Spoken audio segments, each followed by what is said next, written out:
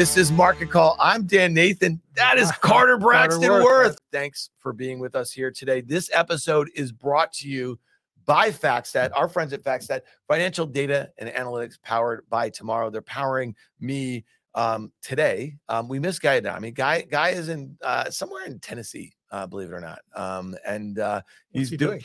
He's actually Guy has he is one of the best. Listen, you guys, you've known Guy for a very long time. Okay, he's been on TV. He's about one of the most natural people I've ever seen on TV. He made a nice transition to podcasting.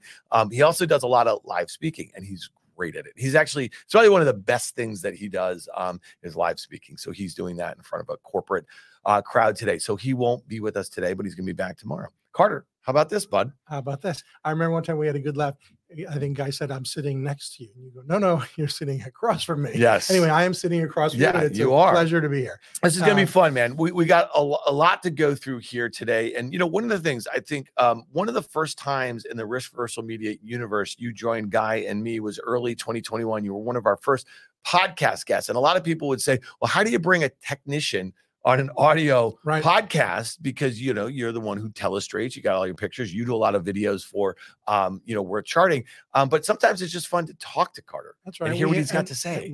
And I remember that first effort. We were just talking about the concept of, is there wisdom in price? Yeah. Right. And that whether you depict price pictorially, which is a chart, or whether you just think about the original tape readers.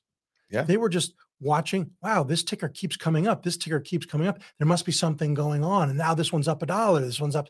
That's a pictorial thing a different way. There was no chart, but you're looking at the ticker tape and you're noticing this activity, meaning high activity, high turnover with a stock that's moving up or down typically means something. What are some of the earliest, and I'm sure you've studied this, what were some of the earliest financial charts that came into being? That when did technical analysis, when was it born? And the reason I ask that is, like, everybody in our business, when you started, they give you that reminiscence of a stock operator. And it's a book that was written literally 110 years ago. And a lot of the lessons about trading that they wrote about then, about an actual trader then, are as relevant as they are today. The way they went about it was very different. And it really was tape trading. And the other thing I'll just say is that what you just mentioned, when I started in 1997, I worked at SAC Capital. That's Stephen A. Cohen.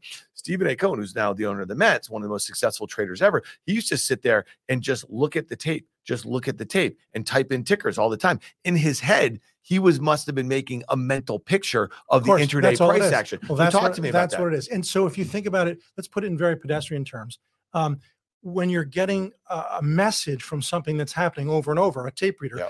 Let me use this analogy. If you were blindfolded and you were a checkout person at Walmart, and here come a pair of sneakers, right? They're just telling you it's sneakers, and then there's garden hose, and then there's cat food, and there's an air conditioner, and then here's some record players, and here's a charger, and there's an air conditioner, and then here's some groceries, and here's some other things, and there's an air conditioner. Wait a minute, air conditioner. It must be friggin' hot out. Meaning that's what a tape reader is doing. They're seeing all these things. And so a chart, whether you do it pictorially or as a tape reader looking off the ticker tape, when, U.S. Steel keeps coming up, U.S. Steel, and the stock's up $1, up $2, you're like, a tape reader, a momentum player tries to embrace that and say, there must be something going on. Now, a lot of people want to, and this is perfectly loud, then go inquire, look around, call someone. Is there something going on in U.S. Steel?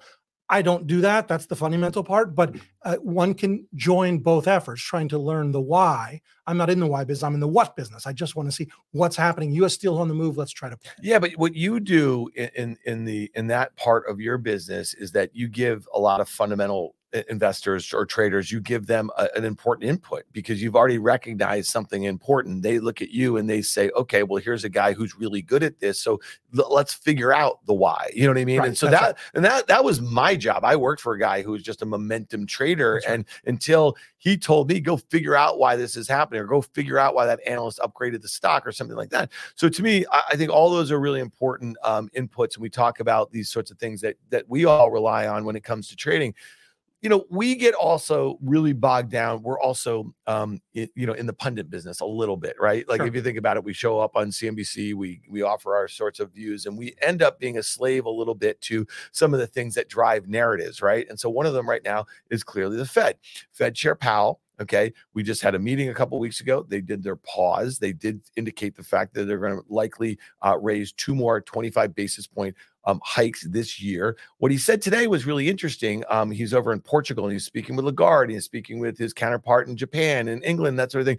He basically said that they're not sure that right now policy is restrictive enough that they're not ruling out that those 25 basis point hikes don't come consecutively. So that had a certain hawkish tone to it. So when you sort of see that, and we saw some volatility today, okay, we started the day with this Wall Street Journal story that the Biden administration may strengthen some of the bans on advanced chips to China. And we saw some of the biggest leaders in the market.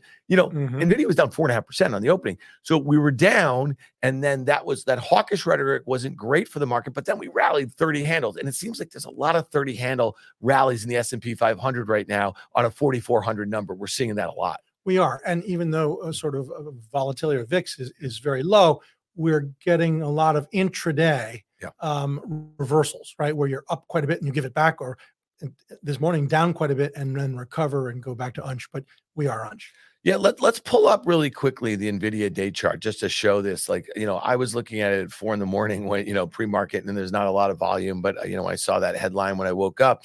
It was down, 4.5% or something like that. It was nearly unchanged, okay, on the day. And then you look that it's kind of giving some of that back right now. So to me, again, why are we focused on a name like this? Well, it was A, part of that headline. B, it's a $1 trillion market cap company that's gained $500 billion in just 5 or 6 months or so, and it seems to be very much at the core of the excitement, Carter, about the market here. How important? Maybe they can pull up the SMH, the semi chart here. How important are the semis to you as you think about as a broader mosaic of different sectors? You keep hearing about, well, we better see some of these more cyclical sectors, and this is a very cyclical sector. It just happens to be wrapped up in something right now.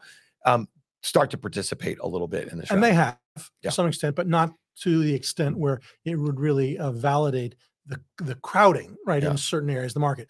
Semis are very cyclical. There is a general view that's creeping into the investment community that they're going to be less cyclical than they've been in the past. We shall see. Yep.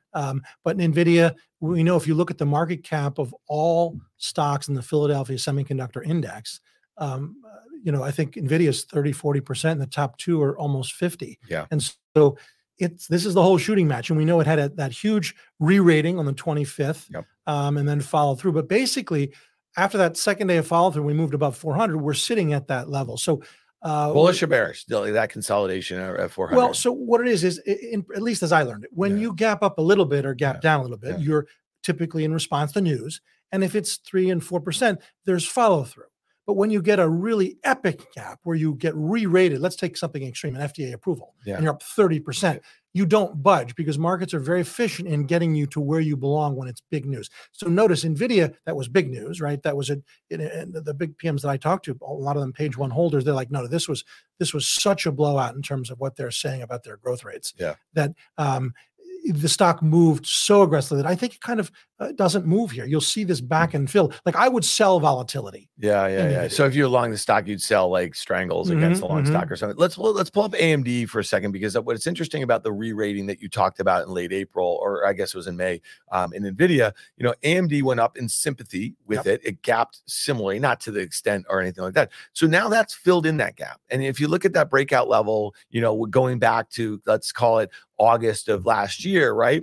I think, and I don't mean to put words in your mouth, you say, well, it did what it was supposed to do, right? It checked back to, it filled in that gap and came back to the breakout level. How are you thinking about, forget the fundamentals here, how are you thinking about a chart like this? Well, first, happily, I don't know anything. Well, you don't have to forget. I don't have to forget them. Yeah. They're not known to me. But what we do know is, just as you've articulated, the stock did gap up on the same day. That would be the 25th of May, and now has retraced all of that. So the question is it down to support? It's down to a level before general news, not specific to the company, but general semiconductor news was released, NVIDIA, of course. But it's not really all that big of a level of support, I would say. And this is important too. Remember, support is not a plywood board or concrete floor. You get down to support, and then you can sink into support, right? It's like a little bit like a child jumping on the bed in the hotel room, meaning the top of the mattress, but you can go into support before you ultimately find support. So it's down to support, but support goes all the way to 100 and then some. Stocks trading, I'm looking at my facts here, 109, 66, 67. So buying it here, no, I think you probably get it at 100. Okay, that's really interesting. One last question on this. So you just spent what 2-3 weeks in Europe meeting institutional clients. These are investors who primarily, obviously, they have allocations to European equities or global equities, but they're focused on U.S. equities because that is what you do, right? It's not so much that, whether it's that the U.S. market is such a bigger market than any other market that most of the long short hedge funds have U.S. exposure naturally, or some of them are dedicated only, and even the sort of EU-based only or European equity only or global equities, they still have U.S. exposure. So, but listen, conversations will go from Royal Dutch to British Tobacco. It's ever thus. The point is that, of course, a chart is agnostic. A chart is a chart, and I try to offer judgments. But you're speaking to a lot of PMs, portfolio managers, who, again, like we just started out this conversation, who use lots of different inputs, right? And so, so my question to you is, after spending a lot of time, you going through charts, but then you discuss, you know what I mean? You're just like having like qualitative conversations about the market, about sentiment. How did you feel European investors are relative to U.S. investors about this phenomenon that has really powered our stock market this year about AI? Now, there's not that many ways in which maybe companies that they come in a lot of contact with on a daily basis over there are exposed to this, but here we are. And we're also, I don't know why, we seem to be very focused on whatever the latest thing here is in the U.S. Is it less so? I'm just curious, like, what was the sentiment? So, but I mean, I'll give you a great anecdote. I was in Toulouse to start the trip, which is where Airbus does their testing and so forth. But probably 40 minutes outside of Toulouse, in a town that, my God, you practically have chickens running through the road. There is a sign up in front of a building that you would think looks more like a garage that said a Center for AI, and you're like, I don't think so. Meaning it's people believe in it and people are embracing it, but it's taken on a little bit of a fad when you start to see a freshly printed sign. They don't have Kinko's there, but they've gone and put up a sign holding themselves out as a Center for AI Research, and it looked like a garage to me. Yeah. All right, fair enough. All right, let's broaden this conversation out a little bit. Let's look at the S&P 500 here, because it's funny, when the S&P got above that August 2022 high, right? And it got to what, 4460 or something like that. And, then it kind of retraced a lot of that move, not a lot of that move, but, a bit of that move last week. And if you're bearish as I happen to be at the moment, you thought, well, maybe we're at the start of something. You got a little bit nervous about quarter end sort of window dressing sort of thing. And, if you look at it and see the way the market came back yesterday, the way came back this morning, maybe that's a bit of it. Talk to us about the S&P, how you're thinking about it. We're kind of coming into quarter end here. It's half the year. We're up nearly 14% of the year. What are your thoughts on the S&P 500? So there are two things that obviously are important, and it's not new. I've said these things. You've said these things. Everyone knows these things. But we know that the S&P, at least for what we have, is the, quote, standard to measure equities in the United States. It used to be the Dow Jones Industrial Average. Now it's the S&P. But the S&P has this circumstance because of its market cap weighting that it is being driven by a handful of stocks. And the juxtaposition between the equal weight and the actual weight remains extreme, with the important note that there has been some now increased participation in laggards. But still, the bifurcation is extreme, and it has to get reconciled. And it's only one of two ways, right? It's that the laggards really start to come to life, and sort of you get convergence, or the steep, and for now, that's what's been happening of late, the steep uncorrected NVIDIAs and Microsofts start to mean revert and give back. The one that hasn't, of course, is Apple. But let's look at some charts here. We've got one. I've got a nice big red circle there on that August high. Of course, now if we do the next, let's do a horizontal line.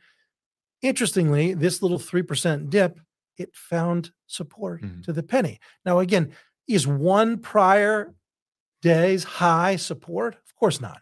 But it's a reference point that everyone whose eyes are working can see. Hence, mine are working. I have contacts in the 2020, and I drew the lines that way. The point is, we're all looking at the same things. Now, look at the next iteration. This is basically what we have. So do we sink, though, down towards the uptrend line, the intermediate uptrend line, in effect since the October low? So put in, for instance, the next, and you'll see here, this is the sequencing that's been in effect since that October low. And one more iteration, if we can do it, and remove that trend line. And so I've got a question mark there, right? Do we need to correct, dip, sell off, drop, decline? Doesn't matter what words you use. to stay on sequence. And I suspect that's what's coming. We will have more than this just 3%er, that this little update today is not the beginning. And we're fading here. We're down again. It's that this is, it's corrective. And I know that's, look, in the etymology of the word correction, it implies that something's incorrect, which it is. It's like, listen, I at one of my first jobs, I was a cold caller, and this guy was at Dean Witter of all things in Boston, and he was a maniacal horse gambling nut. We'd go to the track. He'd say, "Come on, hang up the phones. We got to go to the track." And he would win. He'd sometimes have these wads. This is in the 80s with 6-7 grand trifecta. But here's where I'm going with this. Sometimes I know nothing about it. They get out of the gate. The horses are running for all of 5-6 seconds, and he scrumbles up his tickets, and we walk out. I'm like, what's he doing? He knew right away that when that horse that he bet on was too fast, he could never keep up that pace. I go, it's not even, we haven't even done a little bit of the race. He goes, that horse that I bet on, when he comes out that fast, there's no way he can win. And guess what? Sure enough, he was leading, and all of a sudden, the goddamn thing was a donkey. It came out like a mule. It was the last one in the race. But the point is, we've got that circumstance here. Yeah. Well, it's interesting, Carter. Any data or do you track like this quarter end sort of stuff? There's a little bit of that. The pejorative thing is called window dressing. Yeah. Right. That big PMs, because they get paid as a percentage of AUM. Yeah. So they said, let's run the stocks up. We'll deal with the early next month, early next quarter. We'll deal with the dip. We'll deal with the dip, but let's pump it up because now that's very cynical and who's to say people do that, but things go on. Well, it's funny. And the only reason why I mentioned that is that, when you see the dip buying on the last week of a quarter that was very good, a half year that was very good, it's maybe not that hard of a justification to do that.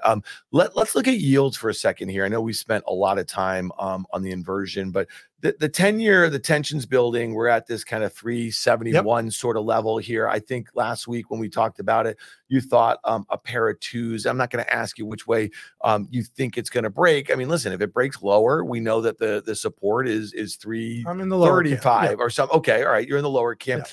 What would that mean for stocks right here, in your opinion? And this is, again, this is qualitative, but if we were to see at a time where the Fed's being a bit hawkish, right? Fed fund futures, if you look at the CME Fed tracker, it's pricing an 80% probability of a 25 basis point hike at the next meeting. So that's more on the short end.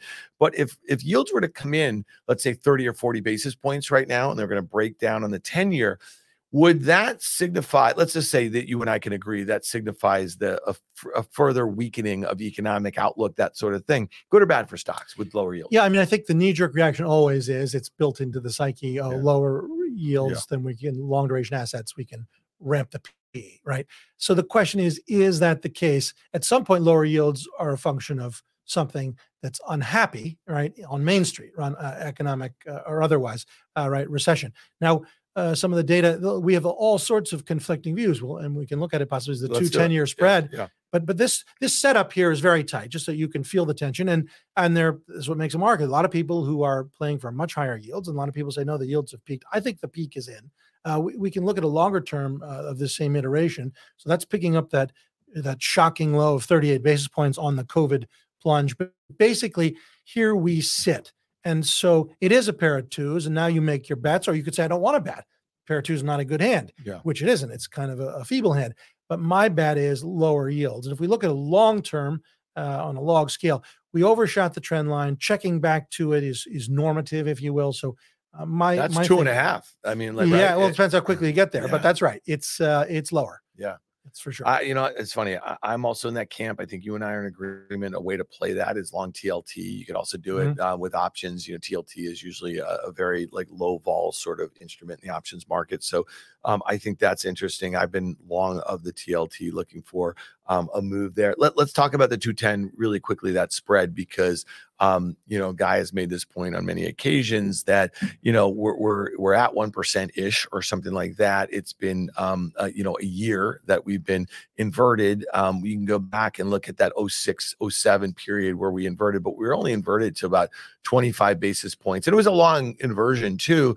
But ultimately, you'll hear this also, that the re-steepening of that would be for the wrong reasons also, and therefore might not be great for stocks. And the way I would think about it is maybe it would be stagflationary, right? If the long end is coming, in, but the the 2-year, the short end stays bid, that's because you're worried about inflation on that end. But on the 10-year, it's a growth thing. Right. And there's, people say bull flatteners, bear flatteners. Yeah. But what we do, and this is an all data chart, at least all the data that I have, going back to the mid 1970s.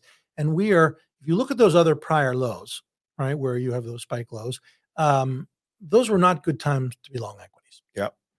Generally speaking. So the question is it different this time?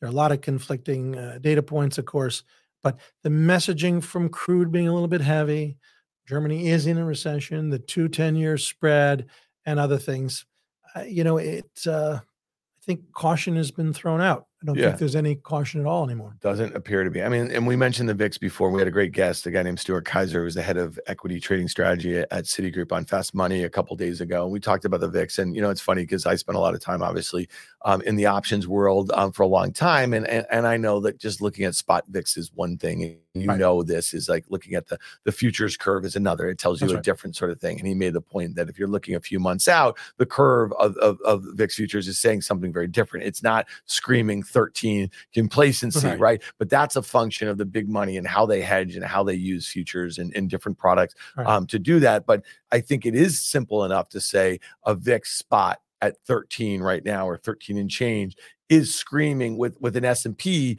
that is very near 52-week highs, up 25% off its October lows, is screaming a level of complacency. Also, when you consider the concentration and then the disparity between the market cap weighted and the equal.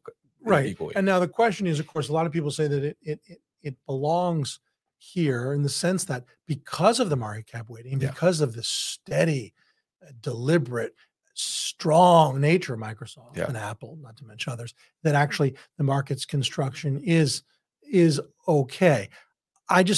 History reveals that when everyone likes something or hates something to an extent where it is just literally embraced above all things or abhorred above, it's usually right to take the road less traveled. Yeah. All right. So here's one where you could have been this way, and you just said that crude has been heavy. Let's pull up the day chart here. It was heavy about 2 hours ago, and then it ripped. I mean, literally, it ripped from like 67.25 to where we are right now at 69.5. And crude oil, that's not an insignificant move. You know what I mean? And granted, yes, it's been banging around like 2-3% if you look at this kind of tight consolidation on a kind of, the last few months or so. But talk to me a little bit about crude and what you think that heaviness is speaking to, because there's a couple ways you could think about this, right? The dollar's come off, crude has come off. We've seen a lot of other inflationary inputs come off. That's good for margins if you were worried about, let's say, companies and their ability to pass through some of like these kind of higher inflationary inputs, that sort of thing. So that's good here. So talk to me about what crude's saying to you. And we can obviously go back to the fact that the Saudis cut production and crude didn't rally for more than 6 hours. So look, my own hunch is it sometimes, and there's no technique to this other than that's what a hunch is. When the pattern is so obvious, like, my God, this thing is clearly rolling over, it's going to break. Quite often they don't, right? We all can see this thing is hovering there. It's going to drop. The recession's coming. China demand. You can weave any narrative you want into your mind. But I just think it's not going to do that. It doesn't make it all that great along. But if I'm forced to act, I want to buy here, not sell here. It seems that it's too obvious that it will break. Yeah, it's funny though. I just, again, going back to the Saudi comment or whatever, I mean, China is stimulating. So you would think that would start something. It doesn't act well in light of some of those headlines. So to me, I'm probably, I'm on the sidelines on this one, and something really bad would have to happen, I think, for it to actually get back above, like, towards that 150-day moving average. And to be fair, the energy stocks don't look good, right? Exxon, Chevron. But one thing I'll say to you is maybe they could pull up that chart back to the S&P 500 where you were showing the question mark with a potential 8.5% drop to the uptrend. Listen, while I've been bearish and I missed a lot of this stuff, I've actually traded well on the macro this year, like some of these instruments that we just talked about. We're going to get to stocks here in a couple minutes. But listen, if the S&P were to come back to that uptrend, I think there would be a lot of buyers, Carter, if there was nothing. And so then the question is, if you're some Google or your favorite AI stock or whatever, if it had a little fear put back into it, that's where if you missed it, okay, then you may want to get into it. But might you be interested in looking at the OIH or the XLE or maybe the XLF? Again, I have a bearish position in the XLF. I don't think this earnings period is going to be great. But if the underperformance is reflected when the S&P corrects, okay, and there's fear put, then I might start dollar cost averaging in some of these cheaper sectors that might already be discounting like a soft landing, if you will. Well, I mean, just to put this in context, if you were to look at a long-term relative strength chart of the energy sector to the S&P, we got down. So Cisco's worth more than any company in the world in 2000, and energy was thrown out. No one wanted transports, trucks, rails. They didn't want energy. And on the COVID sell-off, we undercut the relative low of energy to the market. We then rallied. It was the best performing sector for 2 years. We're now back at that level. I think this is what you're implying is one's right to be contrarian here. And it's interesting. If you were to just do a simple poll, I wonder what the response would be. If you can't touch it, 12 to 18 months, you have two choices, AAPL or XLE. I don't think it would be overwhelmingly Apple. I think, in fact, it might surprisingly, a lot of people would say 12 to 18 months can't touch it. I don't know. I think I might drive energy. Apple's gained $1 trillion in market cap off his lows in the last 6 months or so. I mean, the one thing I would just say there is, like, for me, why am I focused on that uptrend that you drew? And like a proper 10% correction, okay, would put a lot of fear back. It would basically start pricing in a recession that might be a little more than what some would view as a soft landing. And then at that point, let's see how some of those groups that have been underperforming, let's see what sort of relative strength that they show. Because if everyone heads for the door and the Apple, the Microsoft, to this and you see money flows start going to those other things, that might be the right time. And also you can get the circumstance where, as of now, that people say it's never going to correct, right? You can also get circumstances that it does what we're talking about, and then it doesn't stop. We know it's going to correct. And then it doesn't stop. It goes down 12, 15. Well, all right, so Danny Moses says that. Okay, so Danny has said this in some of these names that are really overvalued. People won't step in. What's the buy point? You know what I mean? And he and I go back and forth on that because I think that we are all conditioned. I think even the crash that we had in 2020 conditions us to do this, is that the powers that be will do things. They don't want to see financial markets crater. They don't want to see protracted bear markets. I mean, I think it's probably really bothered Jay Powell, if you think about it, that they've raised, interest rates 500 basis points, the quickest they've ever done that. You know what I mean? And the housing market really doesn't budge. The stock market went down for a year, you know what I mean? But now it's right back up to where it was. And that is kind of frustrating, I would assume, for them. Well, we know that they're very aware of stock prices. In fact, we know the government is one of their leading indicator inputs, stock prices. And so the strength in the market is surely discussed behind the closed doors as giving them cover. That do we push more? Do we raise more? If the market were down at the lows, they would be a little slower to act. But with the market up, it gives them the ability, to some extent, one of their inputs, to actually say, we can stay the course. All right, let's talk about some single names before we get out of here. Here's one that just caught my eye. It was up like 4 or 5%, and it was Pinterest. And if you go back and you look at, I think it was late April, early May, when they reported their quarter and the guide, I mean, you could see it was a 20% gap. I think it went down 25% that day. It went down for a couple more days, and then it filled in that gap. And then today you have an upgrade at a brokerage house, and the stock's parting. You know what I mean? So when you look at that sort of price action, where it was clearly a move on fundamentals that people were selling it down 25%. Okay, that is a concerted decision to do that. And I'm not saying the same people are buying it here, but when you look at now on a 5-year basis and you look where this stock is trading, it's kind of interesting when you go back to those kind of 2020 levels before the COVID stuff, where everyone was pinning. Remember, everyone was pinning stuff in the summer of 2020. I think maybe they were, maybe they weren't. What is this chart on a 1 year and then like on a 5-year basis? What is this saying to you? The one that's on the screen here, the 5-year, and the point is that we've had so many of these round trips. When you have that much excess, I mean, think about it, right? You're talking about 10 to 90.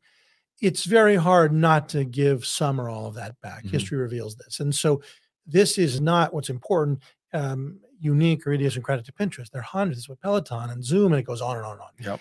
The more sort of, I think, relevant chart is the one you started with, which is the here and now chart. After it dropped and gapped, the short-term chart, we could pull that up, is after this sequencing, what typically happens, right? And so the definition of supply entering the market, there's two types. There are people who bought in March and April, right? Just before the damn thing collapsed. Okay. Not their fault. We've all been there. Okay. So a certain number of those people, as soon as it was indicated down there where they dumped it, they're like, first loss, best loss. I got to get out of here. I'm wrong. Okay. But there are a lot of people who say, I can't bear to sell it. I can't believe this happened to me. Damn it. But then they say, I don't want to dump it. Okay. And so then they say to themselves, I'll Enron this thing if I have to. I'll ride this to zero. I'm not going to be the person who dumps it. And then when it rallies back, I'll have two mistakes. I've got one mistake now. I bought it. And now it's down on me hard. If I dump it, it rallies back. I got two mistakes. It's fatal. I'm not going to be that guy. I'm not going to be that woman. But now that it's rallied back, you've returned to where they entered. They, not all the people are still there, but it's where there's one kind of supply. People who bought poorly, not their fault, who now are being given the chance to get their money back even. And a lot of people seize on that. So that's one type of supply. There's the exact opposite. There are people who bought at the low. Dumb luck or brilliance, right? The most astute, biggest hedge fund manager or the most hapless E-trader or Ameritrader who nailed the thing at 21. You know, when you buy something at 21, they flip the cards over and show you 27 or 28. That's another kind of supply. You're like, I got to grab this. This is crazy. I can't believe I got so lucky, or I'm the smartest guy in the room. But either way, you're at a level where supply from below, supply from above, and that makes this not a buy. It makes it. And then when you broaden it out back to that 5-year chart, you say that that's also a level. Okay, that honestly, that was awesome, and I really appreciate that. I want to go to a 1 year of Snap. Okay, and I think every time I put a Snap chart in front of you over the last year and a half, you basically you're going like this to me. You've been a seller, and so there you see that trying. It's trying, and it's a tight consolidation. There's lots of gaps there. I think the most important, it filled in its earnings gap too, not in the same way in which it was kind of slower steady. And then if you pull up a 5-year, you know, it basically looks the same. Okay, and they're both like $18 billion enterprise value companies, and the is this the same story for you? This is better. Okay. All right. So why is this better? There are a couple of reasons. So one could say for starters, Carter, this one dropped in gap just the way Pinterest did, and it didn't hit its head. Yeah. Well, what it did when it got back there, it backed and filled for almost 2-3 weeks. And now this continued strength, by my work anyway, the stock qualifies as a bearish to bullish reversal buy. Okay, another one. We'll do this like a speed round here. Robinhood. Okay, here's one. This is really important. Sometimes you don't care about stuff like this, but here's a company with a $9 billion market cap, and they have $4 billion in net cash. Okay, they just made a small acquisition, but a strategic acquisition. They bought a startup company, a credit card company. They're starting to broaden out their offerings and this and that, whatever. You know, so like, this is a company that was like a poster child for like the COVID bull run and this and that, whatever, and then it blew up. And then what is the, I know you don't care about any of that stuff, but those are some of the things I think about. What do you think of a company like this where I say maybe the fundamentals have bottomed and it's got a good balance sheet? And you know, I'm just curious, like thoughts on this one? Right. So the chart is the same, right? Yeah. We have the precondition of an epic run up, an equally epic collapse, and now basing, bottoming, trying to get out of the mess that it's in. Not as good as, and I'll get the symbols right. Pinterest was the one I don't like. Snap. Okay, I like Snap. Yeah. This one's sort of in the middle of the two. Okay, fair enough. All right, last one here, and this was in a worth charting email today that I got to my email box here. That's where an email would go, I guess. It would go to your email box here. And this is a name, Comcast, which is the parent company of CNBC, which is, you know, a network that, I mean, so you probably weren't going to put out, just kidding, a negative report on the Comcast here. You wouldn't have cared one way or another. No, I never do that. So talk to us a little bit about what you're seeing in Comcast. And again, I know that you've been kind of fading almost every rally, it feels like, in the last year in Disney. I can't remember. There were too many times that you're particularly constructive. It's just not working, right? But so for starters, Comcast is the 40th largest stock in the S&P. It is a big player, right? And we'll move through these quickly. This is an all-data chart. And what it's worth, we'd all agree it's moved, generally speaking, in its lifetime from the bottom left to the top right, uptrend intact. Look at the next iteration. This is annotating every 50% drawdown in the history of the company. You can see them there. Let's put the trend line back in. So we have a stock that now has dropped to such an extent, and interestingly, is bouncing to the penny off that trend line. But let's look at the here and now, and then more immediately. So this is a 5-year chart. You have that clear bull phase, right? 2021, and then it breaks trend. Look at the next one. There's the bear phase, and then it started. So if we could toggle back and forth, first one, the second one, the first one, the second one, you have the great run up, the great collapse. Let's put them together. So now we have, there they are together. What those are trend lines, of course. And the way we try to do trend lines rather than having to be up all night drawing them is use a moving average. So look at the moving average. Let's take away the lines and just do the moving average, right? And so what we have is all the elements of a bearish to bullish reversal, at least to my eye. And you can draw other annotations. Take a look. We've got, you could call it a cup and handle. You can call it an ascending wedge. Look at the near term. This and final chart, we have it here. This has all the tension one wants for I would say, a breakout above these intermediate tops. I would say playing for 45 to 48. Yeah, that's a great looking chart too. Yep. I agree with that. All right, well, that's going to do it for us That's here. Carter, It was honestly awesome How having fun. you here, like to do this. And some people ask, like, they see us on CNBC and the great Melissa Lee is she's directing traffic and this and that, whatever. We kind of have to kind of fall into line a little bit, but it's really fun doing this because like this is the way we might be talking. If I said to you, hey, come over, let's have a sandwich together in the middle of the day and let's talk about the markets. Like this is the sort of conversation that we might have. And interestingly, for what it's worth, this is what, when you're sitting, not when it's an auditorium, you're giving a presentation, but when it's 6 people at a table or 2 or 3 different pods, this is what a business meeting is when it comes to market. You talk about individual opportunities, whether it's fundamental, technical, quantitative, and then people bat them around. Yeah, well, that's it. All right, listen, man, we appreciate you coming down here. We did buy you a sandwich for coming down here, so we appreciate it. Thanks to our sponsors, FactSet, and they've obviously been great partners. We rely on them for all of our data and analytics. We'll be back tomorrow with Liz Young, that's EY from SoFi. Guy Adami is going to be back from Tennessee. Maybe he brought us some, I don't know, maybe he brought us something cool from Tennessee. You think he did that? All right, maybe he did that. At least. All right, exactly. All right, Carter, thanks for being here. Thanks for all of you guys for joining us today. We'll see you tomorrow with Liz.